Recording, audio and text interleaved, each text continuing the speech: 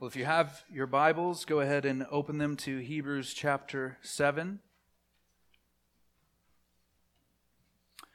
Hebrews chapter 7, and I'll begin reading in verse 22 and read to the end of the chapter. We'll be focusing on the last two verses.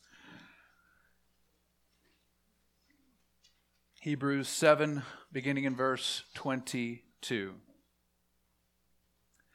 This makes Jesus the guarantor of a better covenant. The former priests were many in number because they were prevented by death from continuing in office, but he holds this priesthood permanently because he continues forever.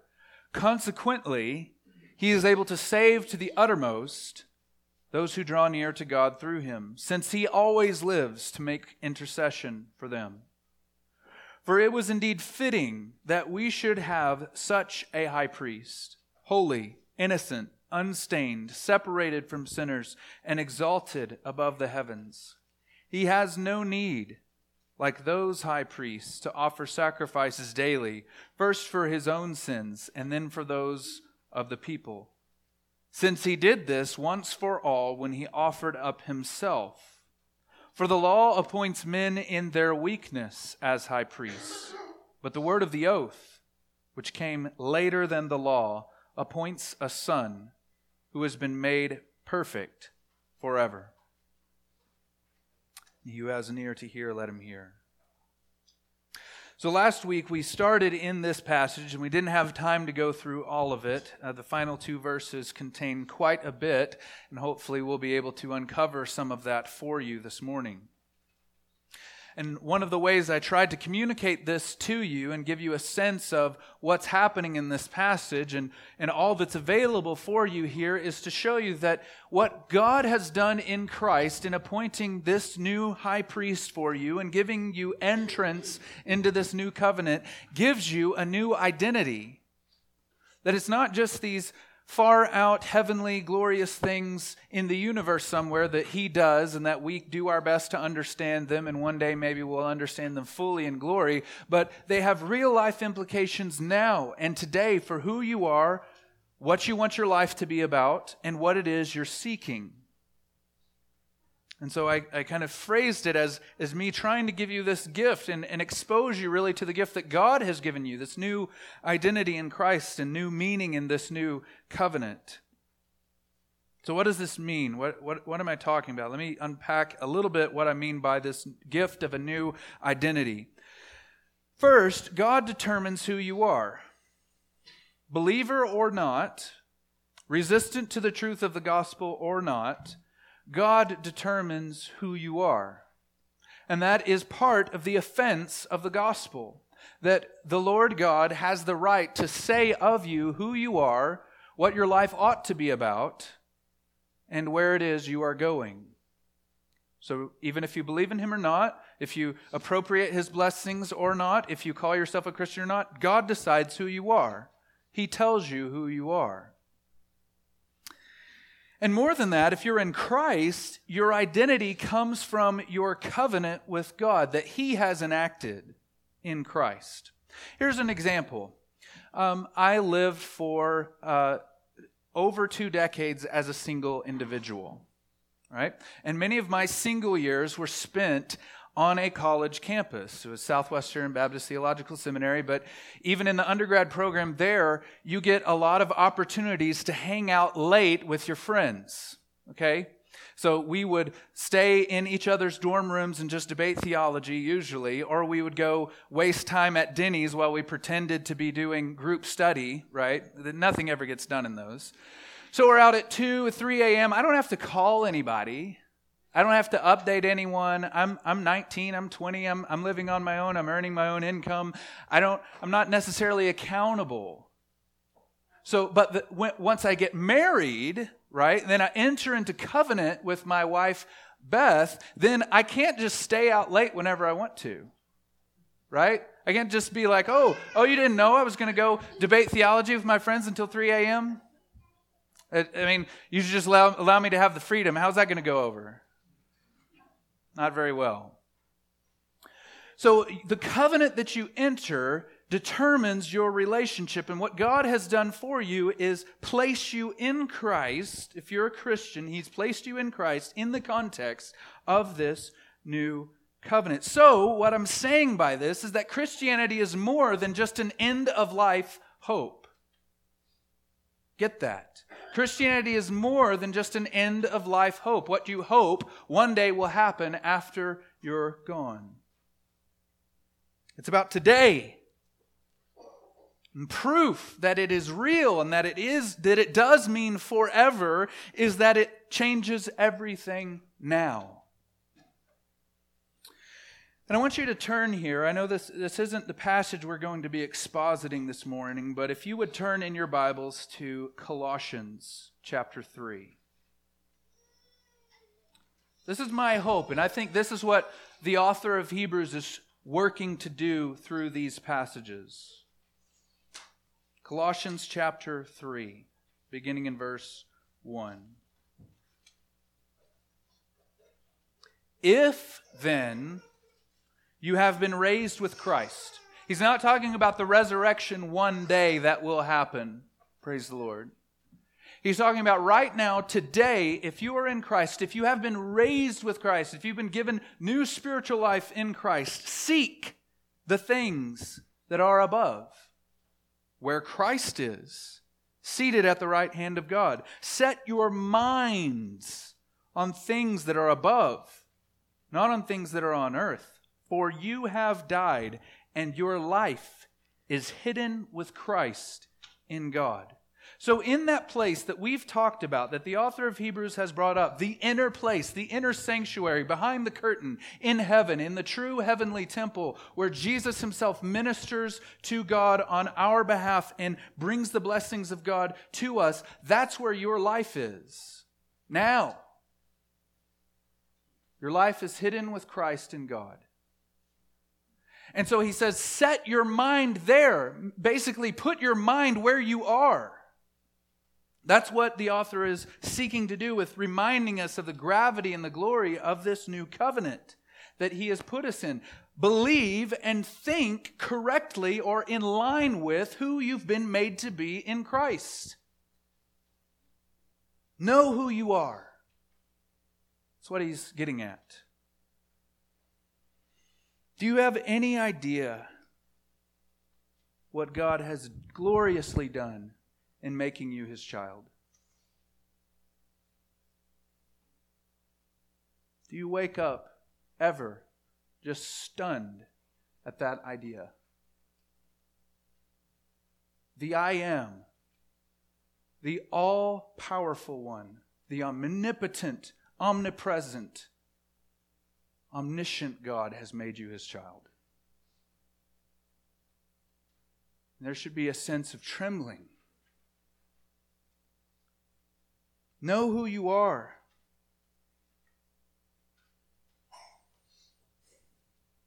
And there's a problem with getting it the other way around. Well, God made me His child because He saw how worthy and awesome I was.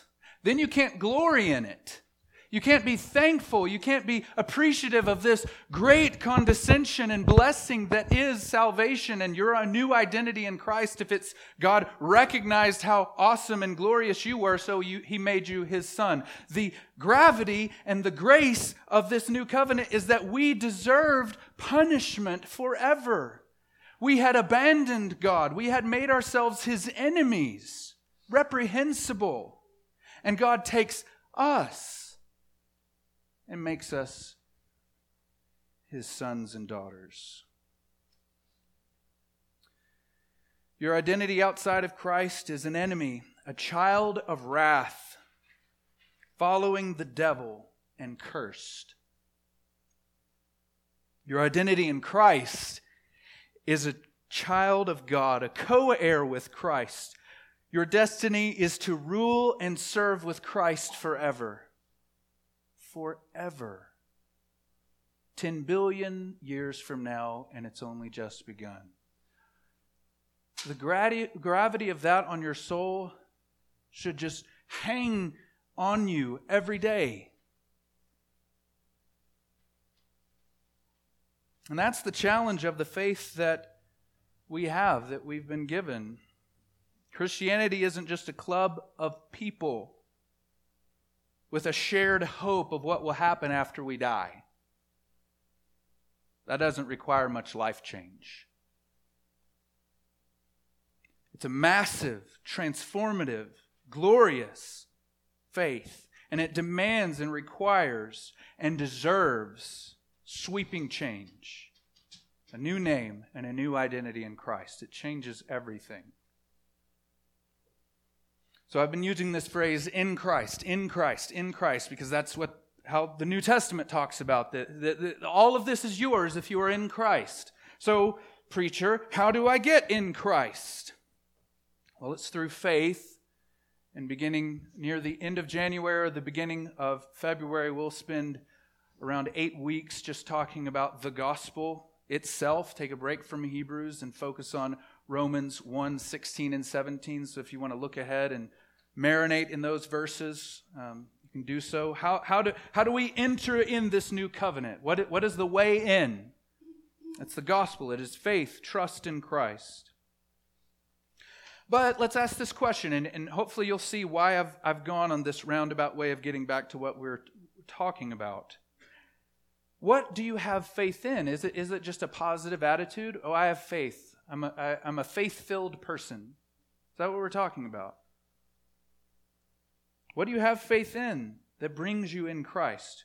There are two parts of this.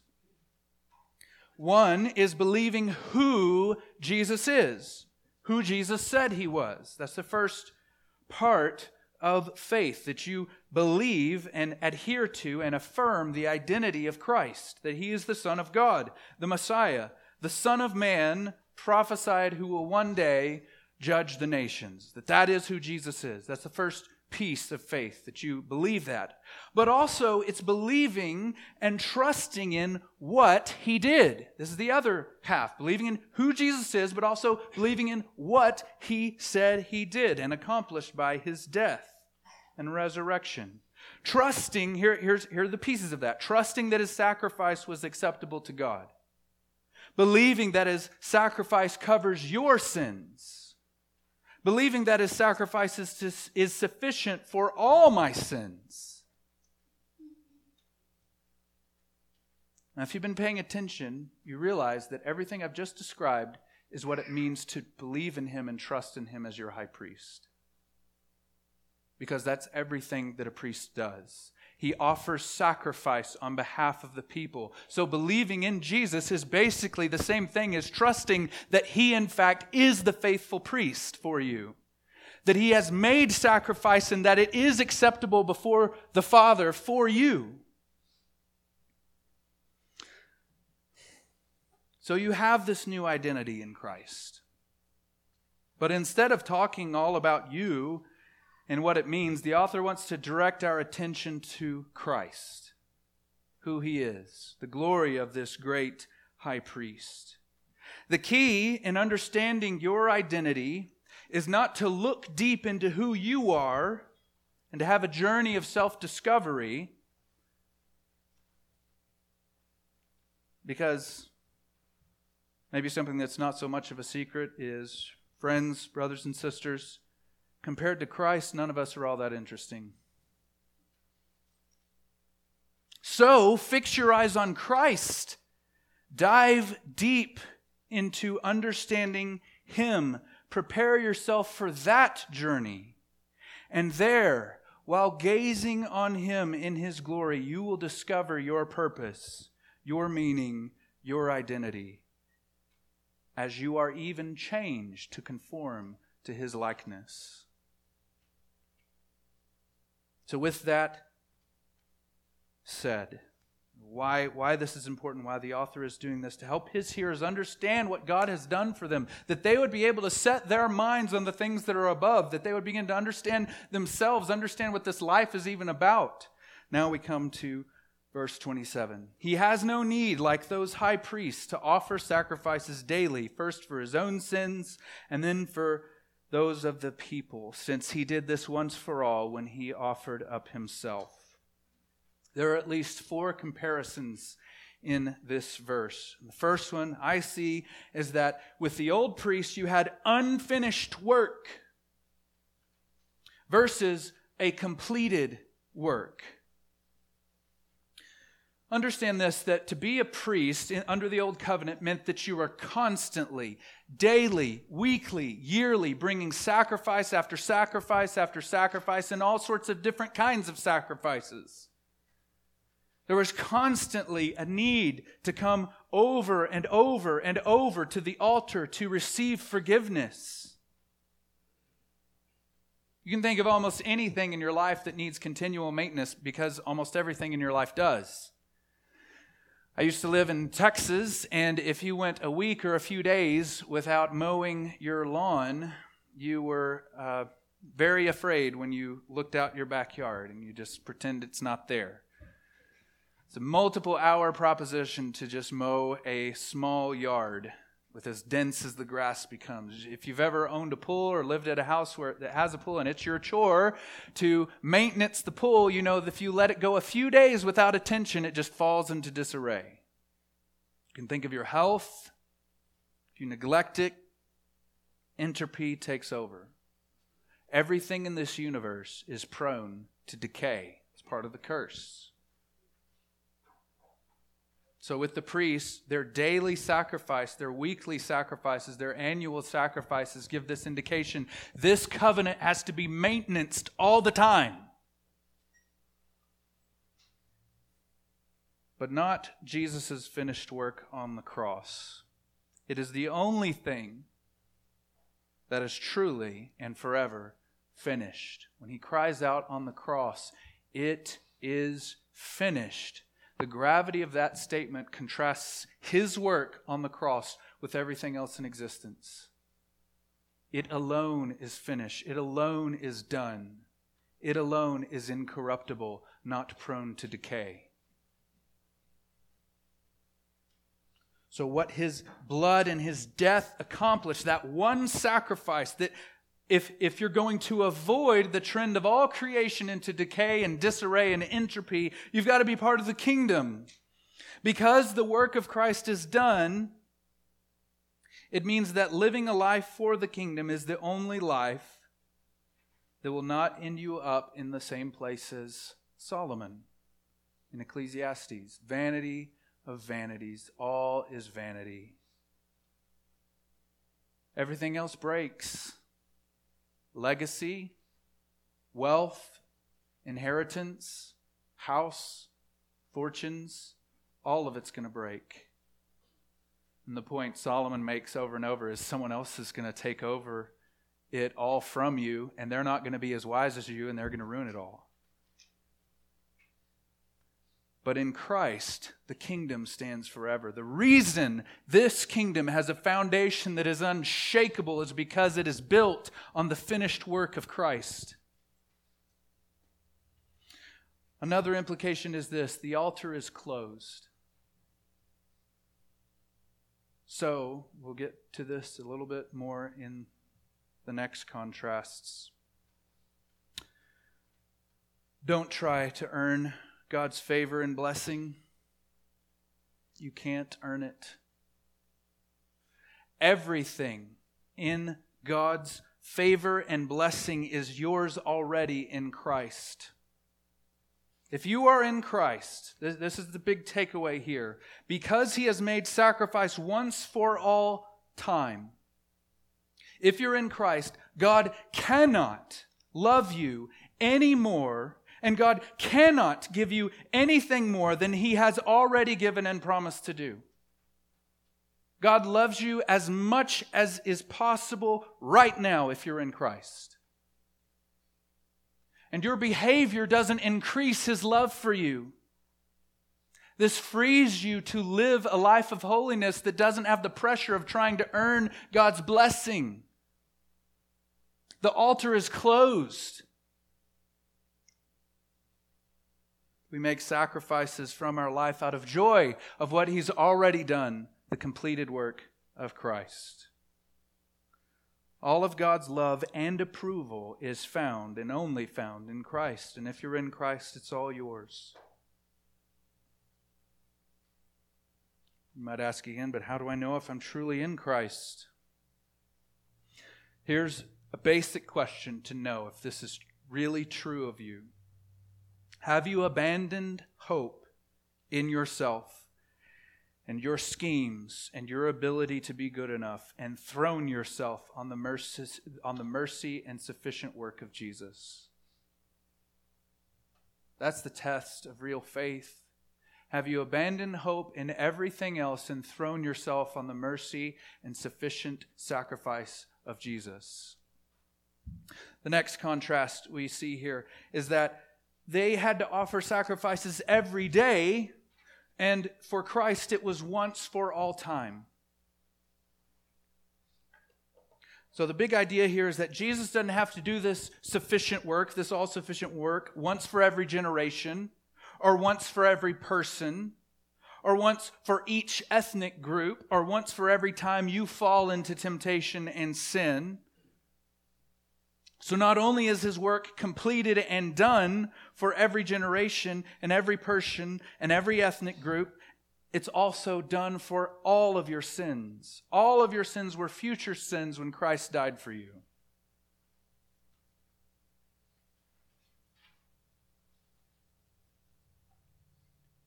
It would be so silly to try and add to that, wouldn't it? Yet we think, and I can say this because I know myself, that we earn or curry favor or merit with God by being good. The legalist in us will not die until God mercifully puts it off at the end of our days. So what does this have to do with me, my new identity, this new purpose in life? Let's take it another way. This is similar to the first one, but let's take it in a little bit different direction. Anything that you've got to make secure and sure every day, there's a little bit of panic. Think if you were entrusted with your own salvation. Think of the panic and fear.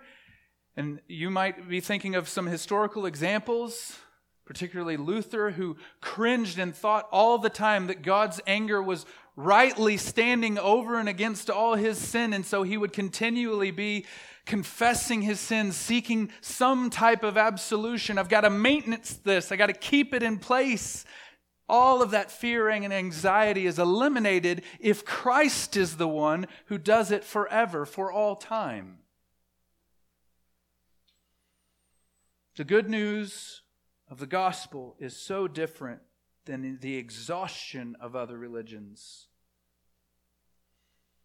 Your friends, your neighbors, your co-workers, maybe even people in your own family, because all false religions are the same in this way, that you are responsible to maintenance your relationship with God. It's up to you.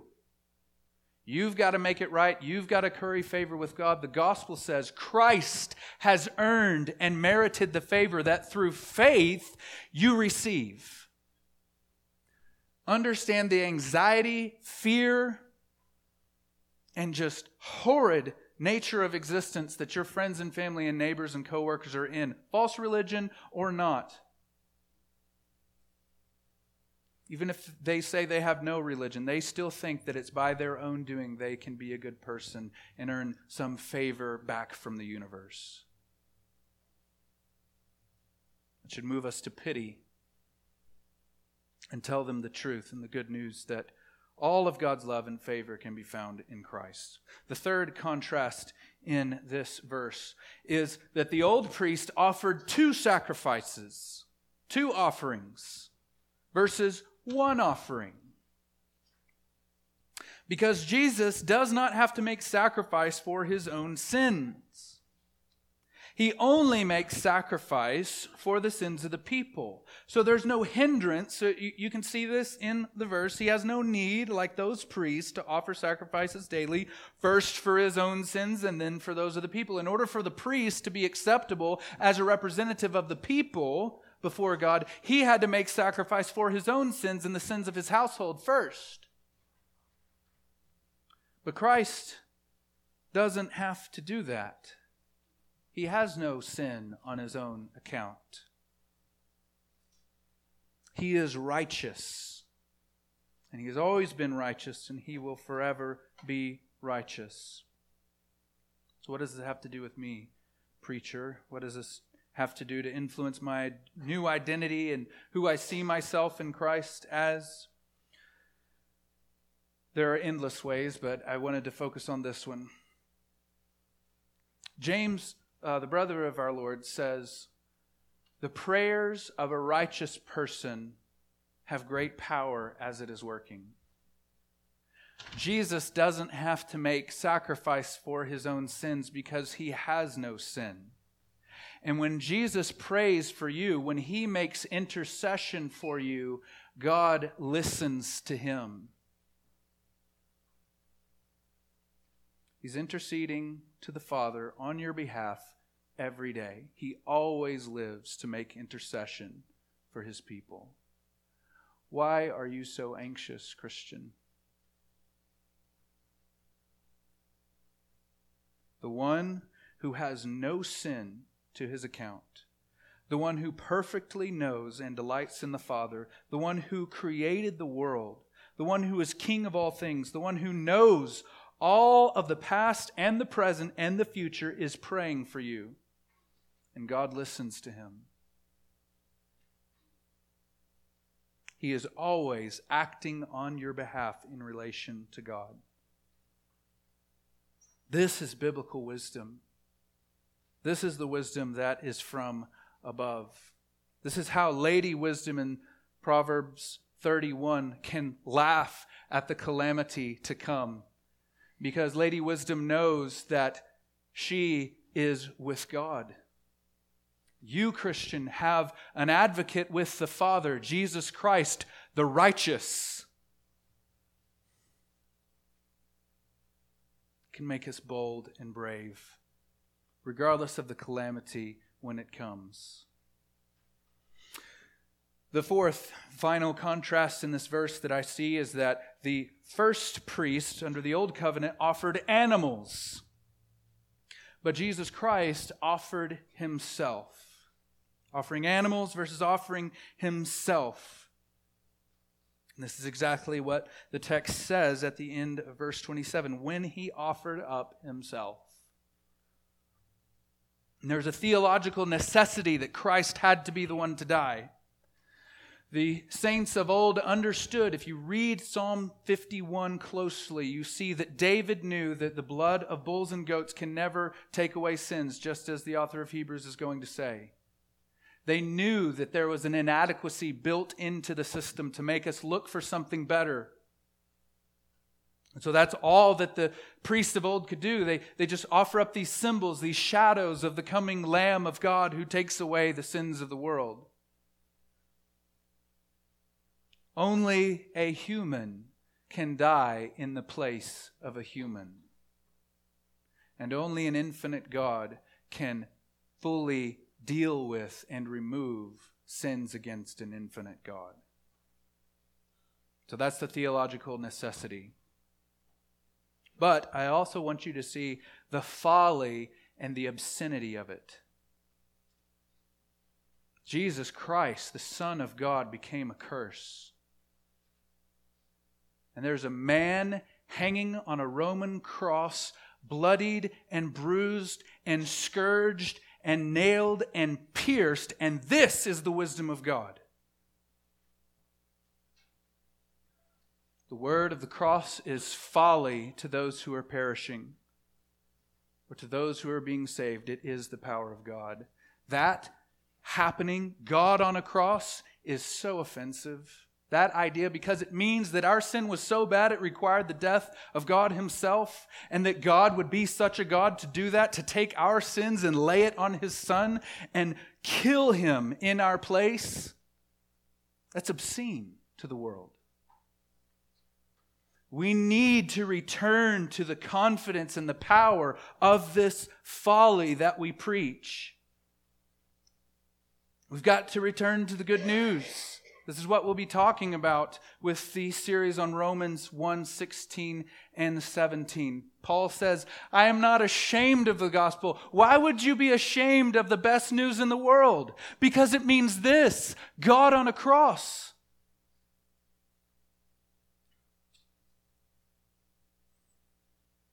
Every Christian is a missionary in this sense, that you are to speak the folly of what we preach to those who need to hear.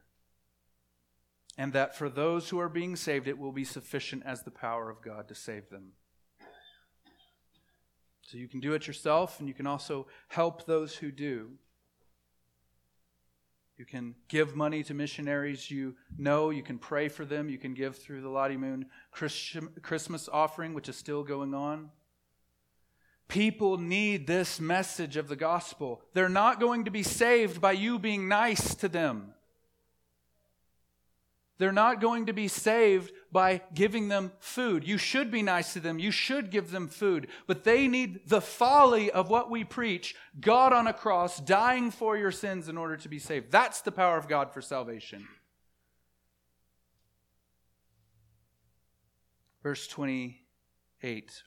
Also remember that there's a limitation to this saving power. And we talked about this last week, but it's important to say again. There is a limitation to this utmost saving power.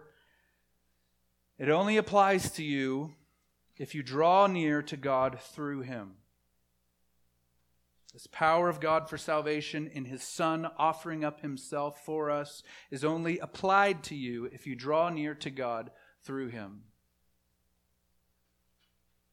Verse 28, for the law appoints men in their weakness as high priest, but the word of the oath, which came later than the law, appoints a son who has been made perfect forever.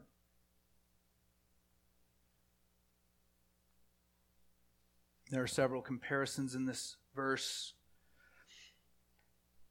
I'll just highlight 4. The first contrast is that these priests were just ordinary men, versus a man who is also the Son of God. The oath appoints a son, the Son of God, and also the Son of David, the ruler of all God's people, the Son of God Himself, the eternal Word. I am, the Lord of hosts, has joyfully obligated Himself forever to serve you and lead you as your great high priest. He hasn't just tossed you a rescue line so that you can be spared from hell. He has, in becoming your high priest, obligated Himself forever to serve you. If that doesn't stun you, I don't know what can. That God would come down, humble Himself, and serve His enemies forever, making them His co-heirs, sons of God with Him.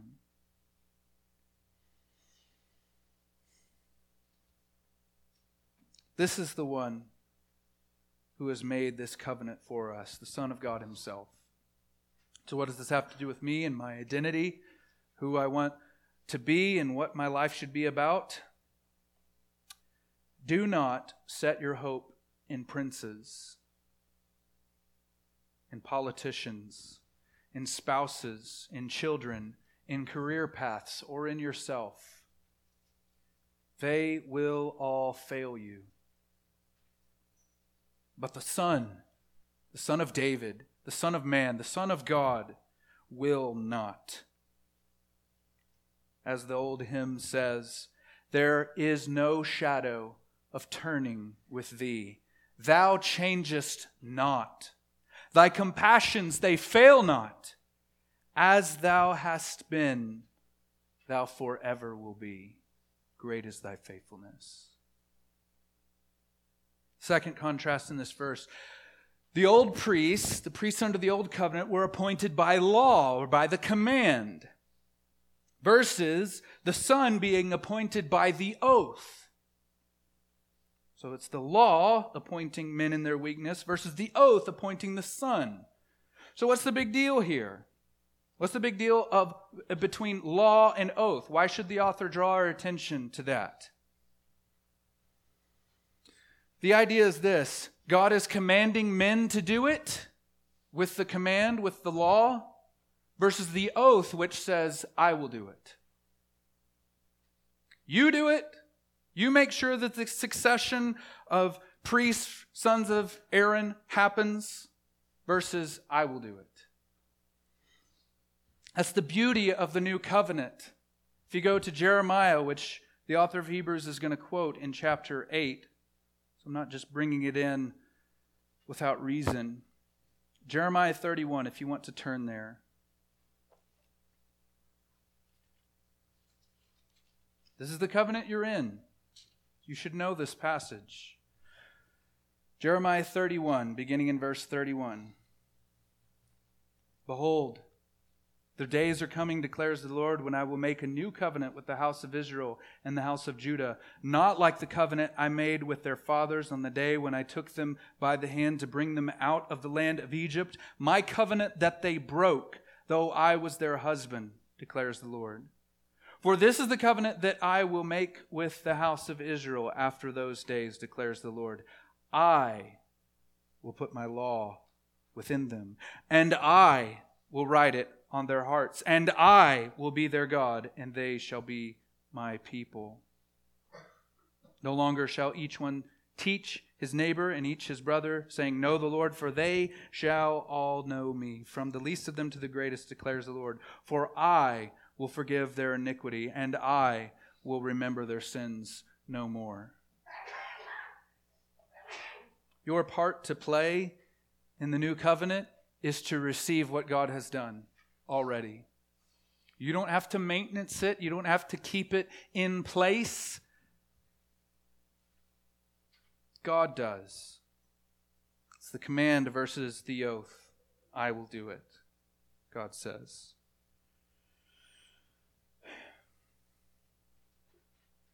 And let me just say, this is probably one of the most important ones you need to really get, with how it affects who you see who you are and what you understand your relationship with Christ to be. You need to turn to Christ by the Spirit to do the things that you simply cannot do and the things you were never meant to do. You can't be the Holy Spirit for yourself, and you can't be the Holy Spirit for your spouse, and you can't save people. We need Him. The new covenant is, I will do it. I will do it. We need to be faithful. There are tons of things we have to be faithful in, but the power is from the Spirit. I planted, Apollos watered, but God gave the growth. We are desperate for Him. That's the Spirit behind our prayers, that He's the one who has to do it. If anything's going to happen at all we're doing is cultivating and planting and just waiting for the rain to come, for God to give the growth if He does not move powerfully. So many of you may be so exhausted and anxious and fretful because you're trying to be the Messiah. You think you can be godlike here in the time of our sojourn. You haven't received the resurrected body yet. Trust in Christ. Plead with God to do what only He can do. Jesus is the only Messiah. The next contrast in this verse is the old and temporary versus the new and forever. We're no longer under the old covenant. This means that your standing with God is not based on your works. The oath came after the law. It also means that there's no great revelation that we're waiting on. We are in the last hour. We are in the final age. Because there's no greater covenant that could possibly be made. This is the problem with false religions and aberrations of Christianity. They say that Jesus Christ wasn't enough. What Jesus revealed in the time of His tabernacling among us wasn't enough. We needed more revelation. We needed a better way. It's Mormonism and Jehovah's Witness. We needed more truth to come to us. We don't need anything else. Jesus Christ is the greatest thing that could ever happen in the history of redemption in any possible world. And we're in it. It's final. There's nothing greater that can ever happen in all of human history. All creation and all existence everywhere is part of it, and you are called right into the middle of it. This is the moment. Each day is part of this war. And the enemy wants you to go back to the old way. That's why the author of Hebrews is writing this. The appeal of going back the old way, going back to Egypt, as it were, is always there. That's how the enemy derails you in your life, is to not see the significance of what Jesus has done and to find your identity and meaning in that, but to look for something else. Just like John said, are you the one, or should we look for another? Friends, Jesus is the one.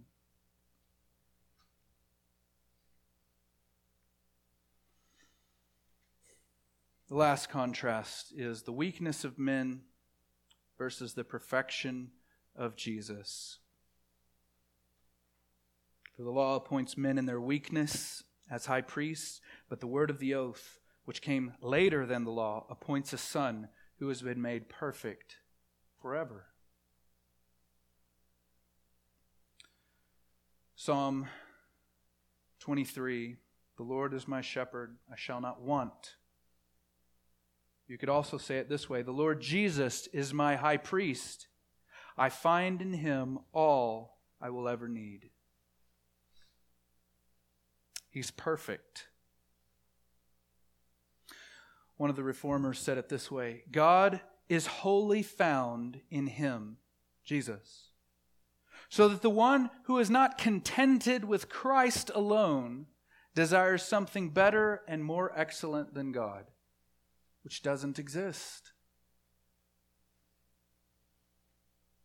Let your soul be satisfied in him alone, as the song says. My soul is satisfied in him alone.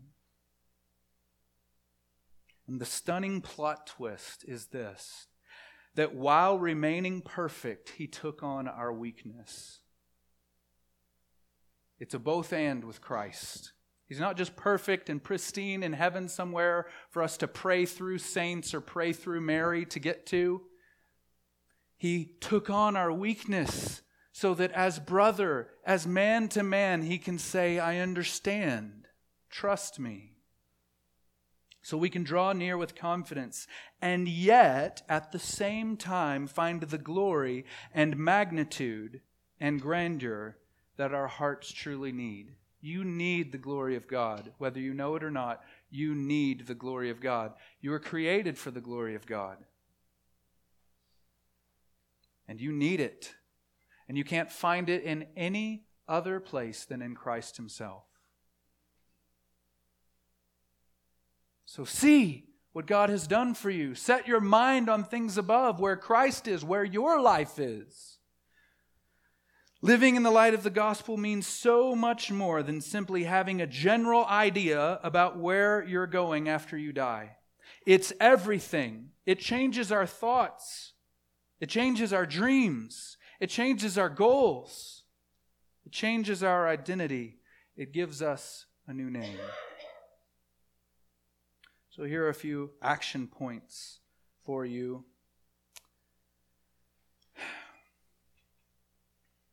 We're starting a new year in a few days. And as I said, it's just another day on the calendar, but it often provides some degree of energy for trying new things or trying to enter into deeper levels of faithfulness. So here are some that maybe could be for you. In light of this, in light of what God has done for you, in light of the call, the command to set your mind on things above where Christ is, and to understand yourself and your life in the context of this new great covenant that God has made with you in Christ. The first step is to realize it's never too late or too early to begin this journey with zeal. It's never too late or too early to begin this journey with zeal. You, as a Christian, your soul needs. You may not feel it as much as it may sound like in my voice, but trust me, because of the Word and what it says about you, you need to fall headlong into this calling to know who you are in Christ. Young people, your future is bright and golden. You have so much that can be given to Christ. Instead of being anxious about what you want to do with your life, who you will marry, your hobbies, your popularity, your friends, or your freedom, who likes you, who you like, and wanting to get out from under your parents' control, all these things that I concerned myself with, don't waste your time on that. Rather, embrace this. I want to understand and live consistently with my new identity in Christ. Oh, revival would be right around the corner if our young people could get that.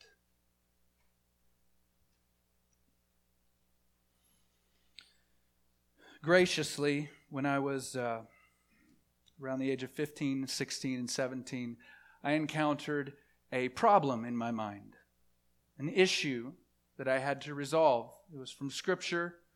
It was a theological question. Doesn't necessarily matter what it was. The fact is that I had a Bible and I had a concordance.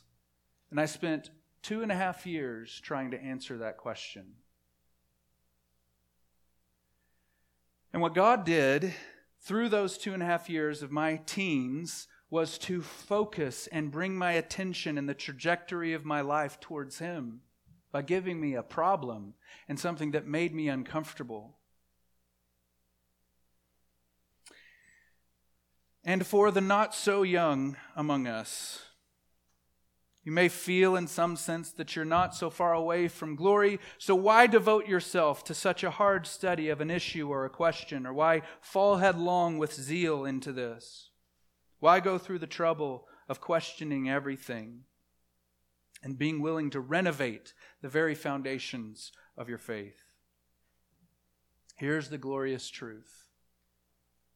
Whatever level of understanding you have come to, however much you know, regardless of how comfortable you have come to be in your faith, these are but the fringes. As Job says, behold, these are but the outskirts of His ways. And how small a whisper do we hear of Him. But the thunder of His power, who can understand? 1,000,000 years from now, with your glorified body and mind, we'll still be able to say, these are but the fringes. That should make you tremble before your God. Ephesians 3. If you want to turn there, please do. This has been very important for me to understand what it is our life is to be spent on. Paul urgently prays this for people he understood to be already Christians and already mature Christians. For this reason, Ephesians 3, beginning in verse 14. For this reason I bow my knees before the Father, from whom every family in heaven on earth is named, that according to the riches of His glory He may grant you to be strengthened with power through His Spirit in your inner being, so that Christ may dwell in your hearts through faith, that you, being rooted and grounded in love, may have strength to comprehend with all the saints what is the breadth and length and height and depth, and to know the love of Christ that surpasses knowledge, that you may be filled with all the fullness of God.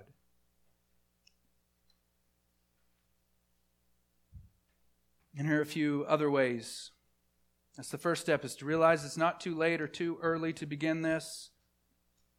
I'm going to give you 4 ways that you can make this a priority this year. The first is to master one book of the Bible this new year.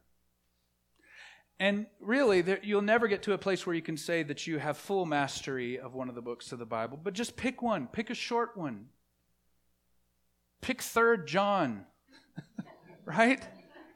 Just pick one and master it. I've been studying and reading Scripture quite a bit for the last 20 years, and I don't know that there are more than a handful of books that I can say, I really get what this is saying. I can say, this is what's happening in chapter 1, chapter 2, chapter 3, chapter 4, and just go through the whole thing. Like, there are big chunks, right? And I know what's going on in a lot of different places in the Bible, but a whole book to just master that, to know what's going on. Read it over and over and over and over. I did this with Ephesians. Back in my seminary days, I read and listened to it through about 30 to 40 times. And only then did I begin to get the sense, I kind of get what Paul is doing. These are but the outskirts of his ways. And as you read it, as you go through it over and over, write down all your questions. Start with the Bible to answer them all. Write them down. Ask someone you respect and want to be like, and just rinse and repeat.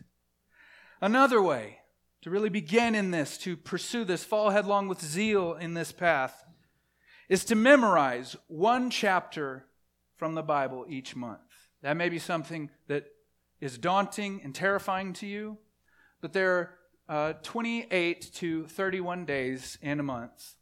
And that's around the average number of verses, give or take. You can do it. You can give 30 days to get a chapter down. And even if it's just one chapter a year, that you would be able at any point to just quote John 1. Or Romans 4. Or John 3. Or Ephesians 1. These are massively important sections of Scripture, not memory verses, not little short snippets of God's Word, but a full chunk of what God is saying. Another way, find the Bible's full answer to a hard question. Now, phrase that very carefully. Find the Bible's full answer to a hard question. There are a lot of hard questions out there. We talked about some of them this morning in Sunday school. But if you devote yourself to find the Bible's full answer to a hard question, you will do well. And you can get help from other people, from commentaries or from theology books. But if you devote, I'm not going to stop, I'm not going to give up until I can say this is the Bible's full answer on this issue. And lastly, this is the final way, and hopefully you'll see why I saved it for last. Pick a person to exhort and encourage this year. Pick a person to exhort and encourage. This is the essence of real ministry and discipleship. God isn't so much interested in us doing great things for Him as much as He is interested in you doing great and sacrificial things for one another. Do you love me, Peter? Feed my sheep. Simon Peter, do you love me? Feed my lambs. Simon Peter, do you love me? Tend my sheep. This is how we know that we have come to know Him, if we love the brothers. One who says that he loves God and hates his brother, he is a liar, and the truth is not in him. Pick a person to exhort and encourage this year outside of your normal sphere. You're already supposed to be encouraging and exhorting your children, your spouse, your family. Pick someone outside your current sphere. Figure out what makes them tick, where they need encouragement. If they're breathing, they need encouragement. This feeds right into our emphasis, and I'm going to spill the beans on it already. I've told you it multiple times, but an emphasis on discipleship this coming year. This is discipleship. This is ministry. This is what is pleasing to the Lord, that you as an individual Christian would set your gaze to the good and the benefit and the knowing of Christ in another Christian. And in that activity, you will find Him. Christ is found where He is ministering. If you want to be close to Christ, join Him in what He is doing. And what He is doing is ministering to, serving, feeding His sheep. Or, on the other hand, pick someone who needs encouragement or truth and gently and persistently go after them and build them up. If you feel like you're not qualified, then go up to someone and say, hey, how about you disciple me? Right? It can feel awkward to be, hey, I think I should disciple you. Right? That's an awkward conversation to have. Trust me. But if we had a culture of saying, hey, you understand this, you're 2 paces further than me on this issue or this life that pleases the Lord aspect, teach me. Encourage me in this way. So I've given you 4 different ways where you can prioritize understanding who you are, setting your mind on things above, and begin to go headlong into this with zeal. Let's pray. Father, we thank you for 2019. And as we have heard your word and have sought to be obedient to it, I ask that you would transform us. You would give us the will and the wisdom and the courage to be obedient to it. I pray these things in Jesus' name. Amen.